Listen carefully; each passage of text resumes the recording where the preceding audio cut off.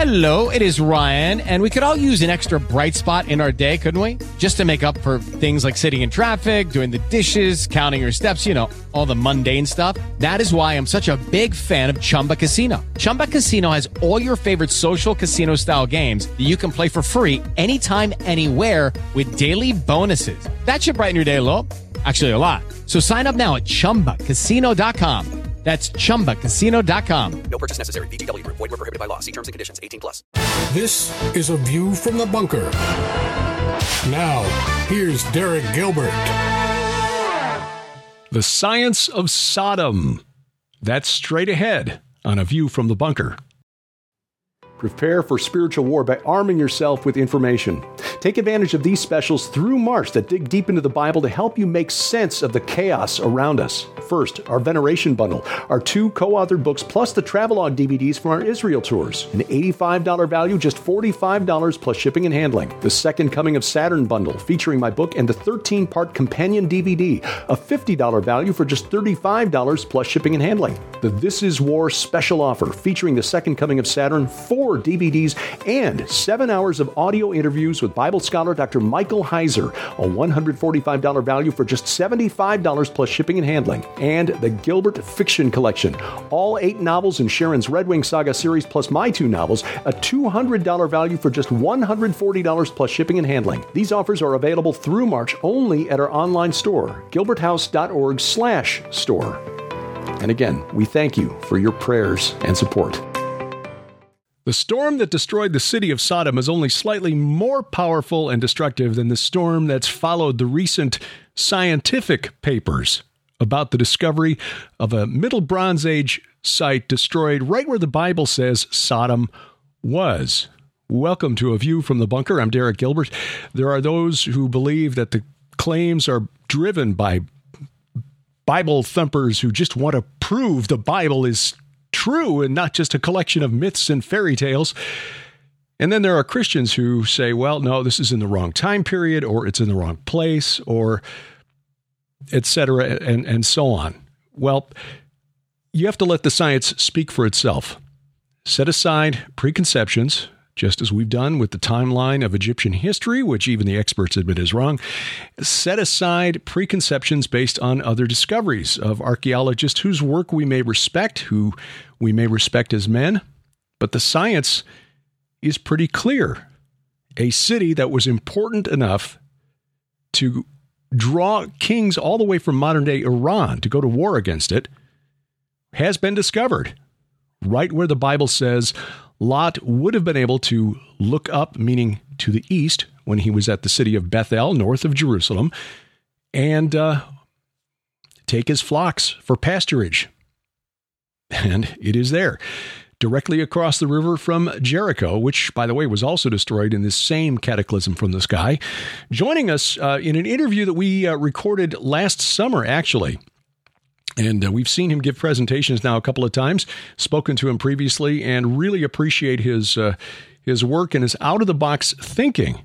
The author of a paper that was published in an imprint of Nature, which is a peer-reviewed secular magazine about these findings. The director of scientific analysis for the dig at Tal El Hammam, Dr. Philip Sylvia. My pleasure to be with you. Tal El Hammam. Why is this an exciting archaeological site, and what is it that you and your team have found there? Well, it's an exciting archaeological site because, first of all, the time frame that we're interested in is the Middle Bronze Age period, which is the time of Abraham in the biblical narrative. And this site, Tal El Hammam, is the largest single urban center in the southern Levant during that period of time. So it's a very large city, and it represents a major political force in the region. So we will consider it to be the anchor city of a city-state complex. So just its sheer size alone demands attention, and that's what's exciting to us. So this is a city that might have been important enough for an army to march all the way across Mesopotamia to do battle against its king? Yes, certainly. It controlled the major east-west, north-south trade route on the east side of the Jordan River, north of the Dead Sea. So it was a very influential city at the time. And whether or not that, presented either a political threat or an inducement because of its wealth for invasion is possible. But what's curious is there is at least we have not found any physical evidence of military conquest there. What we have is a large urban center that was continuously occupied from at least the beginning of the Chalcolithic period, which would put it initially occupied around 4600, 4500 BC, continuously occupied without invasion, without any evidence of military conquest, until it was somehow destroyed rather violently, rather quickly, and in about 1700 BC, around the time of Abraham. Now, cities have been destroyed in warfare over the centuries, but just to reiterate, you have not found any evidence of a military conquest there. Correct. The damage that we see over the course of time at our site is damage that was induced by earthquake activity. The Dead Sea obviously sits in the deepest crack in the Earth's surface. It's a tectonically active region. It is prone to earthquakes and major earthquakes periodically. And we see evidence of earthquake damage in the structures, in the architecture. But yet the city kept on ticking. There is none of the classical, what we call a BDA sequence, a period of building followed by a period of destruction, usually by military conquest, followed by a period of abandonment. So we have that building, destruction, abandonment, that BDA sequence that typically can be seen in a normal tell, or at least on the Arabic side, we call them talls instead of tells. We do not have that sequence. We have just evidence of continuous occupation over a very long period of time, multiple thousand years. We don't have that destruction and abandonment sequencing. We just have a moving window of time at our site, which makes it very unique. Now, the destruction layer at Tal El Hammam, how is the destruction there different from what you'd expect from a major earthquake event? Well, first of all, in a major earthquake event, usually what you have, the ground moves in a linear motion, like we are on a north-south strike-slip fault. And so you have the slips move, the two different plates are moving like this against each other. And every time they lock, and then when they shift quickly, that's what creates an earthquake.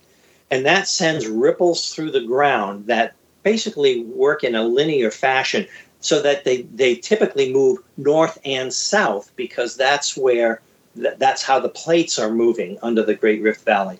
So when you see an earthquake destruction, you have debris that falls like on both sides of a foundation wall.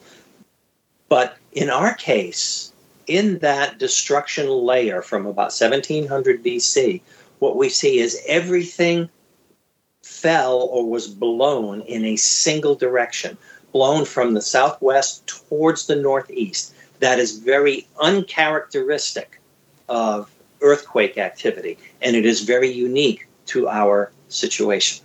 So something exploded, and the force of the explosion pushed everything in one direction.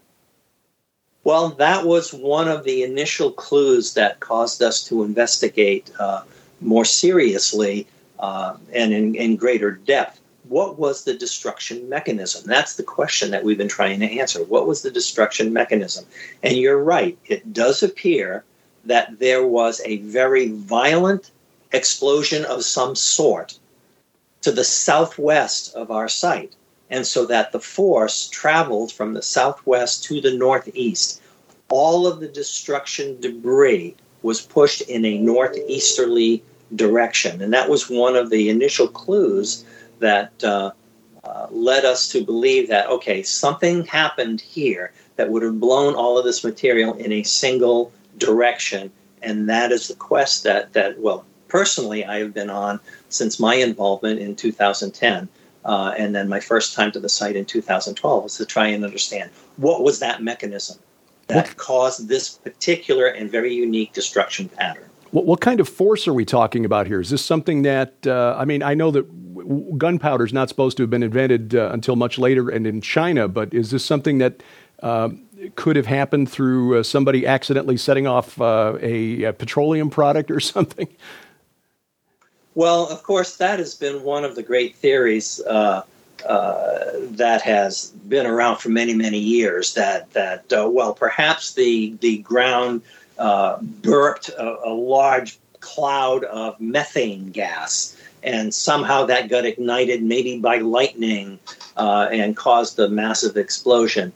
Well, no, that just doesn't work. If you have it in a confined space, then you can build up enough pressures to knock things over. But when you're in an open area, you'll get a fireball, but you won't get as much of a concussive force from just an effusion of methane gas coming out of a fissure in the ground.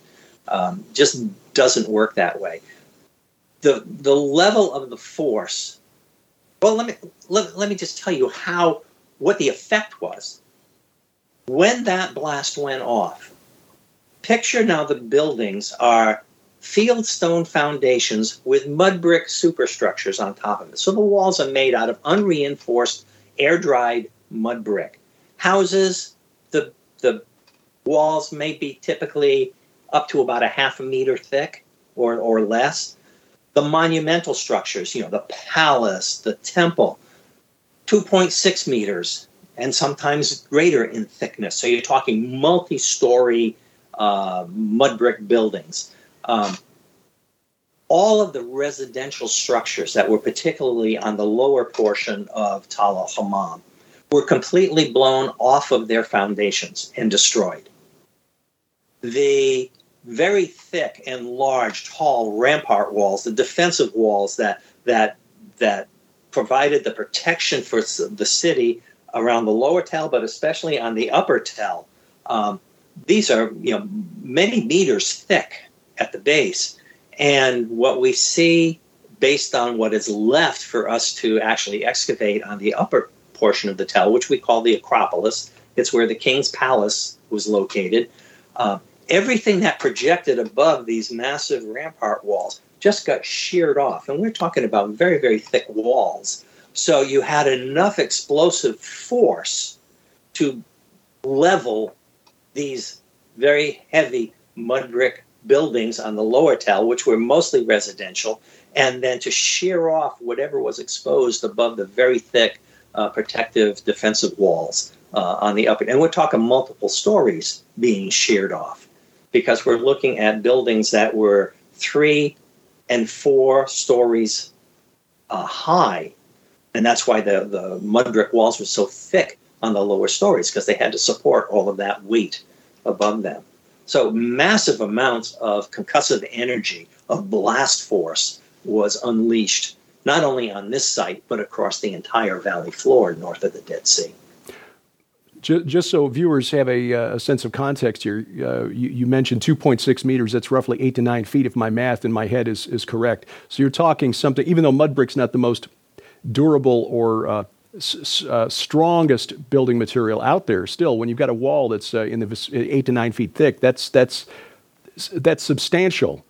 And these were just, in a moment's time, just knocked basically clean off, just like somebody had taken some sort of cosmic bulldozer and just sheared them off above the layer of the defensive walls of the city. Certainly the residential structures, which were more on the order of a half a meter thick. Okay. In terms of their mud brick walls. Which is still like a foot and a half thick. Off at the foundation, yes. So roughly, when you consider the architecture, about a half a meter thickness for a wall is a single-story building. If you go to a 1 meter thick wall, now you're talking about at least a 2-story building. So rule of thumb is about a half a meter per story. So if you've got a multiple story building, and in our case, we're 2.6 meters thick in some cases, you're talking about a 4-story or possibly 5-story building. And the upper stories, yes, were sheared off on those larger buildings. The portions of them that projected above the large defensive rampart wall going around the upper tell, that encompassed the upper city, as we call it, got sheared off. But now you're only talking about the top 1, 2, or maybe 3 stories, but not the lower stories where it's really thick. So where the walls were really thick, we do find some mud brick remnants of the wall sitting on top of the stone foundations. But on the lower tell, which was almost entirely residential, private homes, what we find is the stone foundations in the ground. There is no superstructure to excavate. You mentioned a city that was the largest in the southern Levant, an anchor city for the civilization there, in control of the trade routes east-west and north-south, which presumably would give it control over trade from Egypt to Mesopotamia and back. In the time of Abraham, destroyed by a sudden violent event. What conclusion do we draw about the identification of this city? Well, when you look at the geographical clues that are available to us in Scripture, particularly Genesis chapter 13, we are convinced that Tal al-Hammam is the most likely candidate for biblical Sodom. And what we see in the immediate region around Tal al-Hammam is there are a number of what we refer to as satellite cities. They're pretty much equidistant spaced within view of Tal al-Hammam. And we have identified out of all of these multiple, much smaller tells, the other 3 that we believe are likely candidates for Gomorrah, Admah, and Zeboim.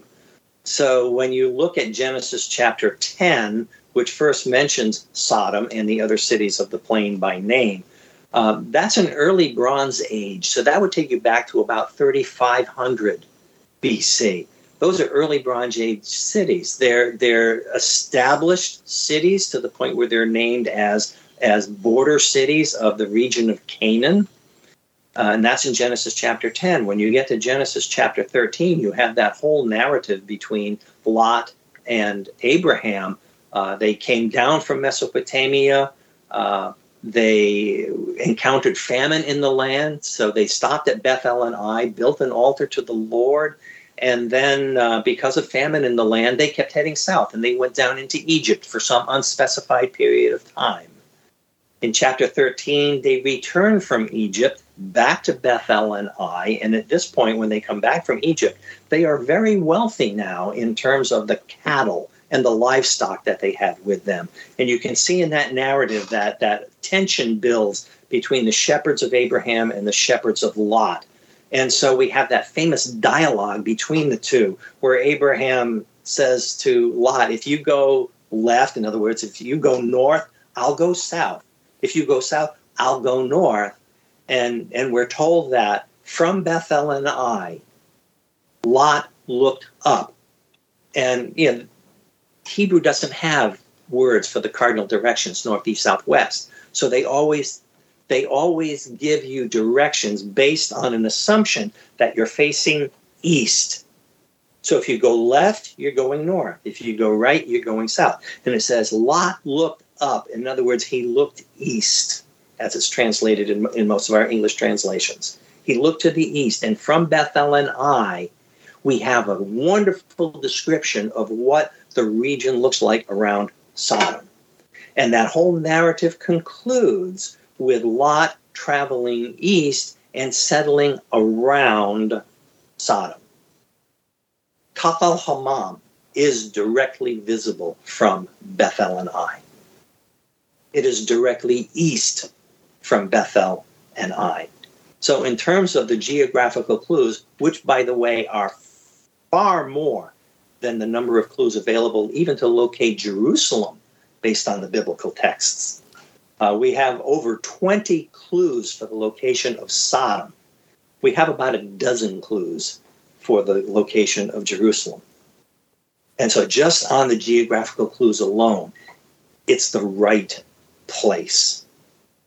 It's at the right time. We have an established early Bronze Age walled city to fit Genesis chapter 10.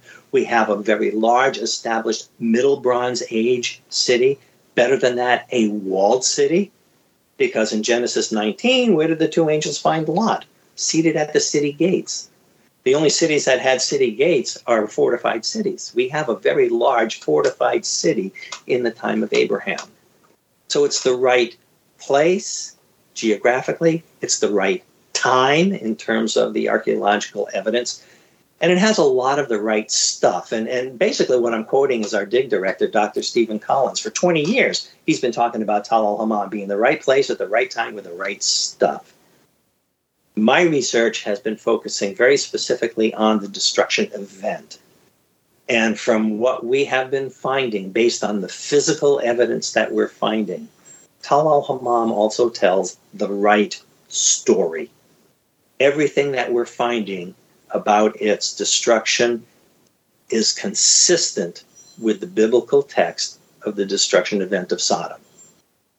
But I should also add, whether or not it's Sodom is irrelevant to the scientific evidence and the scientific inquiry that we've been making about the destruction event and its processes. But if it is Sodom, that sure adds a lot to the story. If it wasn't a freak accident like lightning igniting methane from the Dead Sea, what in fact was it? Well, what piqued our curiosity at the very beginning, and I should say that the excavation started in 2005. I joined the team on the site in 2012, which was season 7 of the excavation project. We've now completed 15 seasons. What we started to find was evidence of directionality to the destruction event, in that all of the debris seemed to be pushed in a single direction, which didn't fit any of the typical destruction profiles. And I'd mentioned this, in the previous interview when we talked about earthquakes falling in 2 directions. Everything here moved in 1 direction. Doesn't fit the normal conquest pattern. So that was curious. And then we started finding odd pieces of material. And by odd, I mean lots of broken pottery. But we started to find occasional pieces that were partially melted to the point of turning the clay of the pottery into glass. Not entirely, but on the surface. We refer to that as vitrified or turned to glass pottery. We took one sample of that and sent it down to New Mexico Tech in Socorro to have it analyzed down there by some material scientists down there. And what we noted was that particular broken piece of pottery, imagine it's only 1/4 of an inch thick, 5 millimeters thick. And if you think of my fingers as each one representing 1 millimeter, the top 1 millimeter of this 1/4 inch thick piece was melted entirely to glass. The next 2 millimeters were thermally darkened, and then the bottom 2 millimeters of this slice of broken pottery was unaltered. So it was a natural color. And we're trying to, what kind of process could that fragment have been exposed to that would get it hot enough to melt the surface to glass, but not melt the whole thing down? And bear in mind that this was found in what we call a sealed Middle Bronze Age context, which would date it to about 1700 BC. At first, we thought it was glazed pottery, but we know in that region of the world, glazing of pottery didn't occur till about 600 AD. We're at 1700 BC. So what was the process that occurred that melted just the surface of that piece of pottery? And that's when we began to realize we are dealing with some very high, very short duration temperatures associated with this destruction event. And the more we kept looking, the more we came to the conclusion that not only were we talking about extremely high and brief temperature, but also very strong concussive force? In other words, there was some kind of a blast that occurred that was able to knock buildings completely off of their foundation, pulverize mud bricks, literally blow that material into the next county somewhere because it was nowhere to be found except for very limited sections of debris. And that got us thinking, it got me thinking for part of my doctoral dissertation, that this has the appearance of a meteoritic impact or airburst event, because that is the only naturally occurring phenomenon that could produce the kinds of effects that we were beginning to see and uncover at the site.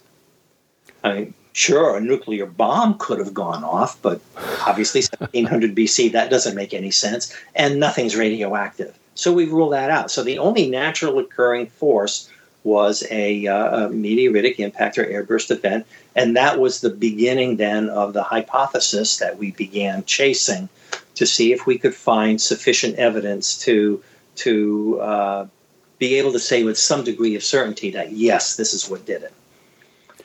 Over the subsequent time, since that initial look for me in 2012, in 2014, a group referred to as the Comet Research Group joined me in this quest. They have been studying airburst and impact phenomenon around the world for about 15 years.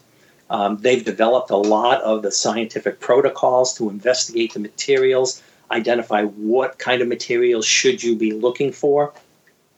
And they joined the party, as I said, in 2014, and have worked with me and supported me in this effort all of this time. And the more we looked, the more material evidence we found pointing to an airburst or impact event. Now, we pretty much ruled out an impact event because there is no crater nearby. By the directionality, we knew that the force of the blast approached from a southwest direction because everything was pushed northeasterly, which from the location of Tal el-Hammam, if you stand at the top of the upper Tell and you look to the southwest, what you're looking at is the north end of the Dead Sea, is visible from our site. And so part of that hypothesis was, well, it appears as though the blast occurred somewhere over the north end of the Dead Sea. That was what we would call the epicenter. The other thing that we discovered very early on is that when we were excavating, particularly on the lower city, the lower portion, which is kind of round and flat compared to the upper portion of the city, which is very long and narrow, when we would scrape the surface of the soil during the day with our excavation, and we'd go home at night, we'd come back the next morning, there would be a white haze on the surface of the ground. And that we found very curious. We discovered that was actually salt leaching out of the soil because of the lower temperatures at night, the slightly higher humidity would leach salt to the surface. And so in 2014, I took some soil samples. We had done a deep cut into the site that we were excavating on the lower Tell, and the vertical wall, we call that the balk, the vertical wall of this sounding, this hole that we dug to take a quick look at the stratigraphy, was dug in 2011.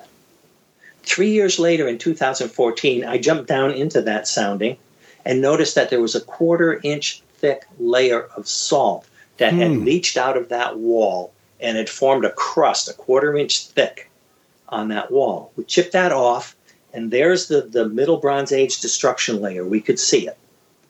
And I took soil samples above and below it. We sent those samples out to a lab for geochemical testing and discovered that the salts that were contained in that soil were identical chemically to the water of the Dead Sea.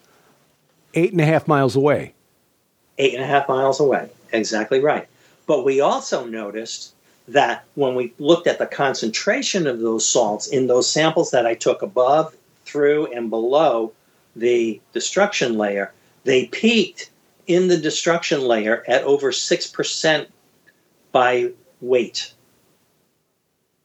So you had a 6% salt content in the destruction layer, and then it very rapidly tapered off above and below it. So it was the destruction layer that got saturated.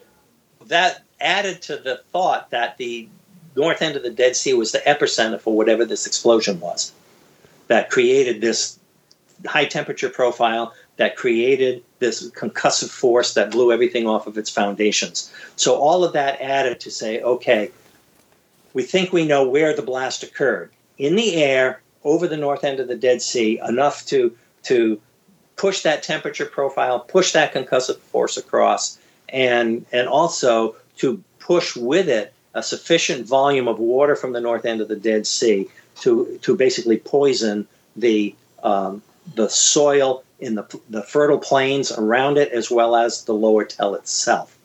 So as we kept digging, we found more and more evidence that all pointed to an airburst event. And by some of the evidence, we're talking about, high concentrations of rare earth elements that only appear as a result of asteroid-type airburst events, thermal profiles that only occur as a result of airburst or impact events. All of that material, all of that evidence started pointing in a direction to the point where we came to the conclusion, as we published in the paper that you just mentioned, that we had on our hands here an airburst event that had basically wiped out the city. And that's the paper that we just published. And not only that, we believe it was a Tunguska-class event. And by that I mean, I'm making reference to the airburst event that occurred over Tunguska, Siberia in 1908 that decimated 2,200 square kilometers of tundra forest in northern Siberia. We had an event of that class, perhaps even greater, that occurred over that circular plain at the north end of the Dead Sea that wiped out Tal al-Hammam and every other urban center in the region, all simultaneously, all at about 1700 BC. You wrote a paper that kind of surprised me. I would think that with everything that you and Dr. Stephen Collins and the team at Tal al-Hammam had been finding there, that this would have been the last thing you expected to see. But you wrote a paper on how changing the orientation, the geographical orientation of what appears to be the temple at ancient Sodom points to a phenomenon that we here in the modern world just sort of take for granted, which is the rotation of the earth and the axis on which the earth rotates. Explain what it is you found and why you found it interesting. Well, this was actually the very first thing I noticed, my very first trip to the site in 2012. Let me just back it up a little bit. In my studies on archaeology, as I was working towards my PhD in archaeology, one of the things that really intrigued me was a description of a site in Egypt, which is one of the lesser-known large areas of very small pyramids. And these were pyramids that were built for lesser officials. So they're not big like the giant pyramids of Giza, but when an important person died, they buried him in a pyramid. They built a pyramid and buried him inside the pyramid. Well, these had great religious significance, and so as a result, the buildings were oriented in such a way so that the single doorway, which was always on the east side of the pyramid, always pointed to the place on the horizon where on the and I have to stop and think whether it was the winter solstice or the spring equinox. I think it was actually the spring equinox. That was the point on the horizon where the sun would rise. And the door always pointed exactly to that point on the horizon. And one of the things that was pointed out about this area in which there were numerous small pyramids is that over the course of time as they were built, they pointed to slightly different places on the horizon, and the positions indicated a rotation of about plus or minus 6 degrees. Wow. On the horizon. And what was proposed as a result of that is, over the course of time, that there would be subtle shifts in either the rotational axis of the Earth or what they call crustal skid. The fact that our Earth is a liquid or more or less plastic core with a hard crust surface, and that crust can skid on the mantle and dislocate slightly by various forces acting upon the Earth, or major earthquakes even, or impact events from large meteors striking the Earth. And they theorized that this slight dislocation in where these little pyramids point to were indicative of slight changes in either crustal skid or rotational axis, and that's why they pointed to slightly different points on the eastern horizon. Now, in 2011, which was season 6 of the Tal el-Hammam excavation project, they did a sounding, which is basically you go down in a small footprint, but you go down deep to look at stratigraphy. And as they were doing this on the lower Tell, they were excavating in an area that we believed was, we ended up calling it the Sacred Precinct. This was not in the temple. However, we believe that this building did serve a cultic purpose of some kind. Perhaps it was a priestly residence of some kind. And one of the things that we know about buildings that are used for cultic purposes is that when they lay the foundation, they are very, very precise about how they lay that foundation according to the cardinal directions.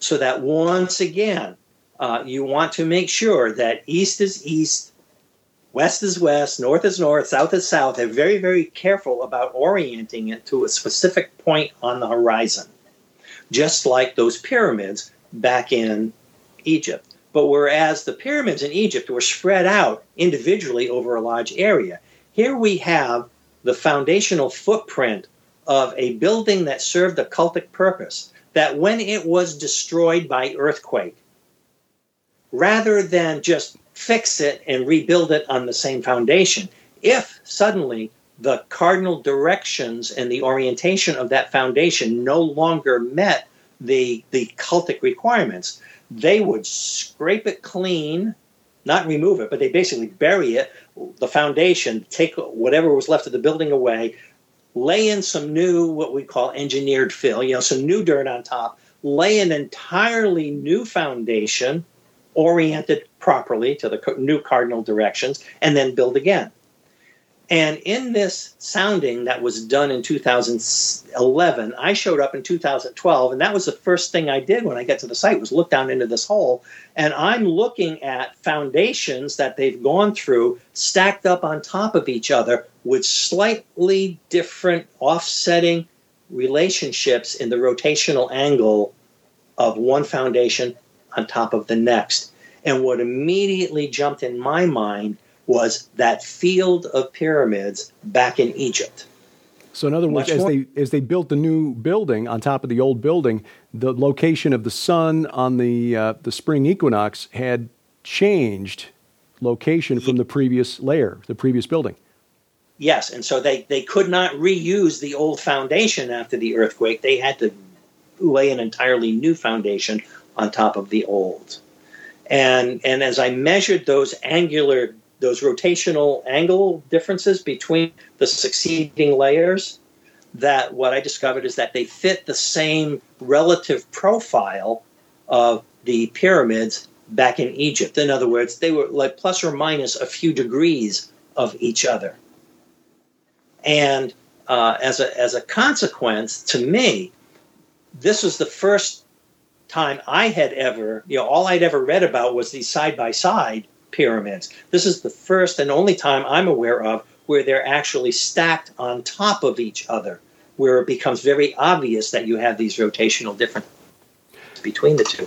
But I think that the phenomenon that caused this change is identical to what caused the change back in Egypt. In other words, slight changes in the location of the rotational pole of the Earth, either by a shift in the actual angle of rotation or a skid of the crust, where the massive core of the Earth stayed the same, but the crust skidded, causing, from the surface perspective, a change in that location.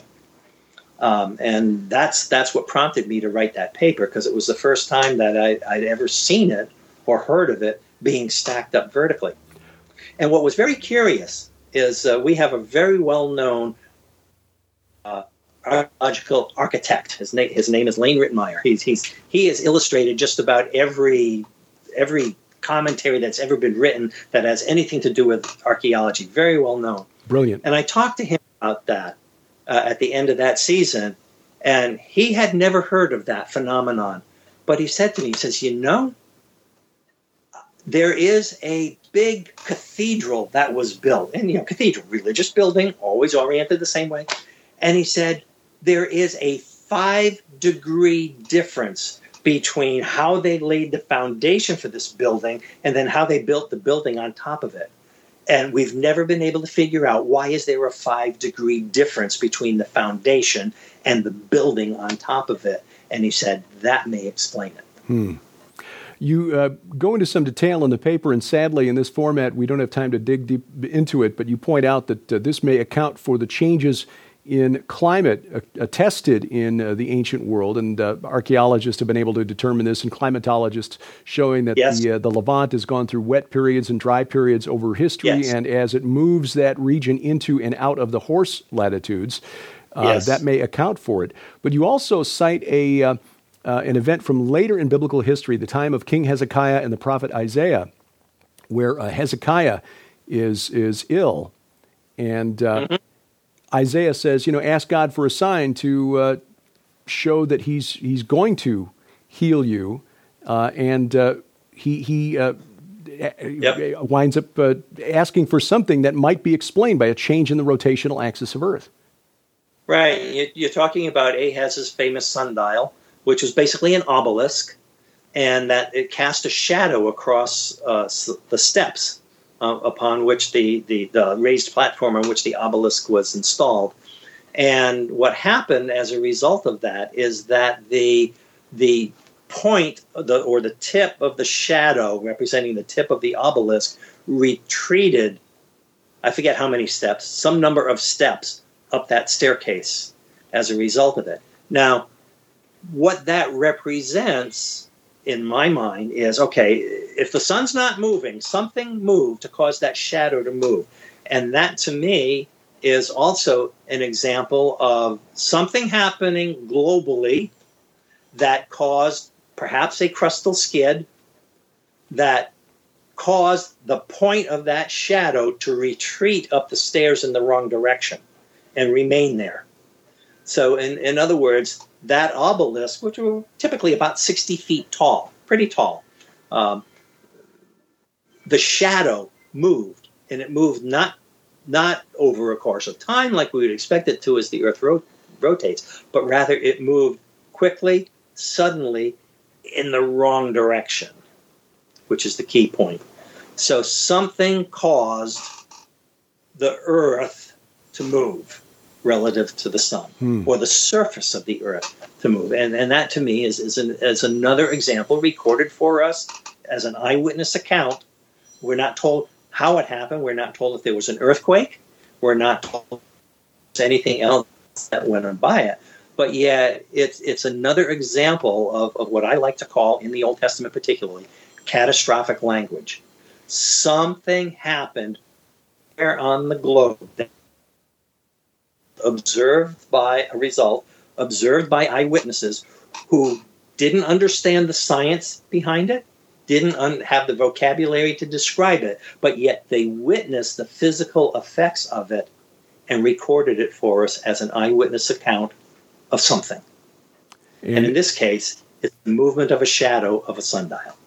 And as in the case of the destruction of ancient Sodom, Tal El Hammam, God revealing that this was going to happen in advance of the event to his prophets, Abraham and Isaiah. Yes. Yeah, see, that to me is one of the things that to me validates the Scripture, because it particularly validates miracles. We have two basic kinds of miracles. We have the miracles of Jesus, for example, and those miracles are designed to authenticate his claim to deity. Yes. So he does things that are outside of what we would say, the normal physics. In other words, he can raise people from the dead. He can turn water into wine. He can multiply loaves. He can multiply fishes. Those defy the laws of physics. But then again, who wrote the laws of physics? It wasn't people. God wrote them. We've just discovered them. But there's a whole other class of miracles that occur. And these I call miracles of outcome, where God tells his prophets ahead of time, hey, something's going to happen. This is exactly how it's going to go down. And doggone if it doesn't. Those are miracles of outcome. He tells ahead of time what's going to happen, how it's going to happen, what the result will be. Miracles of outcome. Old Testament is filled with those. And that was another one that you just referred to. Amen.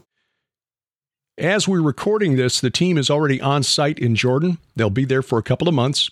Sadly, they will have left just before our Israel tour gets there, so we will not have any opportunity to interact with them there, but we're hoping that they have another international symposium on archaeology and the Bible, because if they do, we will be right there. For us, that's like candy for our brains.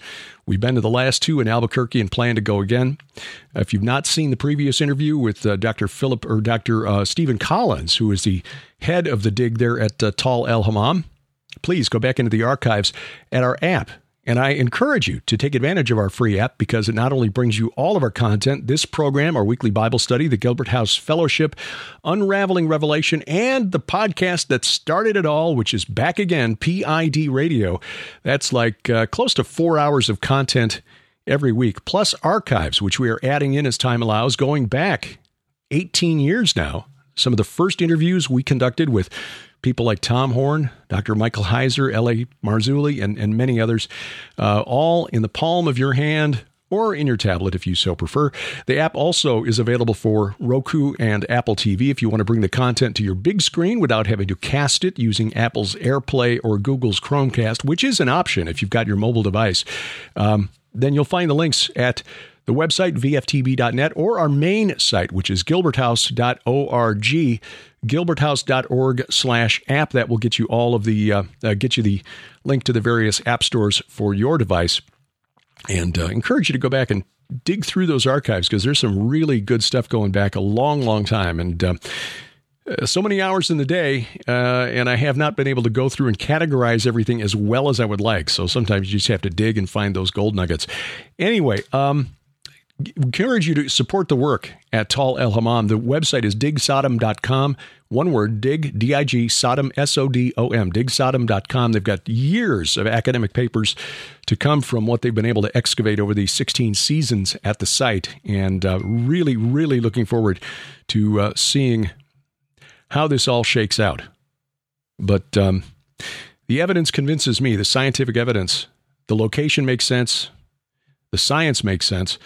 And just more proof that archaeology is cool, and that once we set aside some of our preconceptions about how old the Earth is, perhaps, certainly our timelines, because mine doesn't quite fit the evidence of Sodom either. I would have put Abraham probably a little earlier in history, but, you know, I'm not an expert. And anyway, there may be more revelations to come as the evidence is analyzed and subjected to peer review scrutiny. Well, a few things to let you know about. Of course, you can always follow us at vftb.net, our YouTube channel, and God bless you if you're using YouTube, but be advised that at some point we might say something, or they might go back into our archives and find something that gets us banned, which is, again, why we say, please, get our free app. But youtube.com/GilbertHouse, subscribe, click the little bell for notifications, or you can check us out, Twitter at @ViewFromBunker, my personal Twitter account, where I most of the time when I'm on social media, at Derek Gilbert. Facebook, View from the Bunker, and, of course, all the new social media sites, Truth Social, Gab Me We Get Her Parlor, at Derek P. Gilbert. The last 4 weeks, I've been going through a series with Dr. Sherry Tenpenny based on my book, The Second Coming of Saturn. If you haven't seen those, her happy hour program on Thursdays, those will be archived at her website. And over the course of the 4 hours, I essentially went through the entire book. So went into a lot of the evidence. It's as deep a dive as you can get in a visual, verbal format as opposed to the written word. 550 footnotes in the book. You can't really get that deep when you're discussing it with somebody face to face. But if you want to get a sort of a summary of what the Second Coming of Saturn is all about, why I connect Saturn of the Romans to, at the beginning of history, Shemyaza of the Book of First Enoch, and at the end of history, Apollyon or Abaddon, the destroyer of Revelation 9, we kind of go through the process and then spell out some of the implications for these connections. How does this entity still influence the world today? That's at Dr. Sherry Tenpenny's website. I'll put that in the show notes below this program, so you can check that out if you are so inclined. There is a virtual conference coming from Hear the Watchman. Details on that forthcoming. I've got a presentation that I've already turned in for that. Another one coming soon from Skywatch TV. Details on that forthcoming. And we will be in, Israel in March 19th through 30th. So trying to work ahead and get some things put in the can so that we do not have any program interruptions while we're away. We will also be in Turkey, God willing, this fall. We're trying to work out details for a tour, including a couple of archaeologist friends of ours, Dr. Aaron Judkins and Dr. Judd Burton. But details on that still pending confirmation with the travel company. Some final thoughts this week. I'm recording this a little early, ahead of schedule this week, January 24th, Tuesday night. If you followed this podcast for any length of time, you know the debt of gratitude that we owe Dr. Michael Heiser. He's been a repeat guest on this show. He's one of the first interviews that we conducted back on PID Radio, probably 2006. And we followed Mike's work and stayed in touch with him through all these years because his work has been foundational to what we do. Really, everything that we do, the books that Sharon and I have written, start with the divine counsel concept that we learned from Mike Heiser, from his books like The Unseen Realm, Reversing Hermon, his commentaries on the books of Enoch, now proving to be very helpful to us, his books on angels and demons, helping to bring scholarly research into these topics that academics have been sharing with one another for generations, finally making them as accessible to us in the pews. And we deeply appreciate Mike's work and his friendship over the years. Now, if you've been following this podcast for any length of time, you probably also know that Mike has been battling pancreatic cancer for the last 18 months or so. And this past weekend on Facebook, he published an open letter letting us know that, in a nutshell, doctors have run out of options. And he is at home now and in hospice care. He has continued to work until the point where his strength no longer allowed it. We don't know how much more time Mike has with us. If you have been blessed by his work at all, a short word or note to him through Facebook, I'm sure would be a blessing to him and to his family. We pray for them, for Drina and their kids, that, what can you say at a time like this? We are saddened already, but we know that Mike knows his letter that he published is beautifully written, and it is beautiful. He is looking forward to joining that council that he has been writing about and teaching about for so many years. And we look forward to joining him there one day. And I pray that Well, when the time comes that I display the grace and the faith that Mike has displayed over these last 18 months. So again, your prayers for Mike and his family, greatly appreciated at this time. And until next time, a reminder that we wrestle not against flesh and blood. I'm Derek Gilbert. This is A View from the Bunker.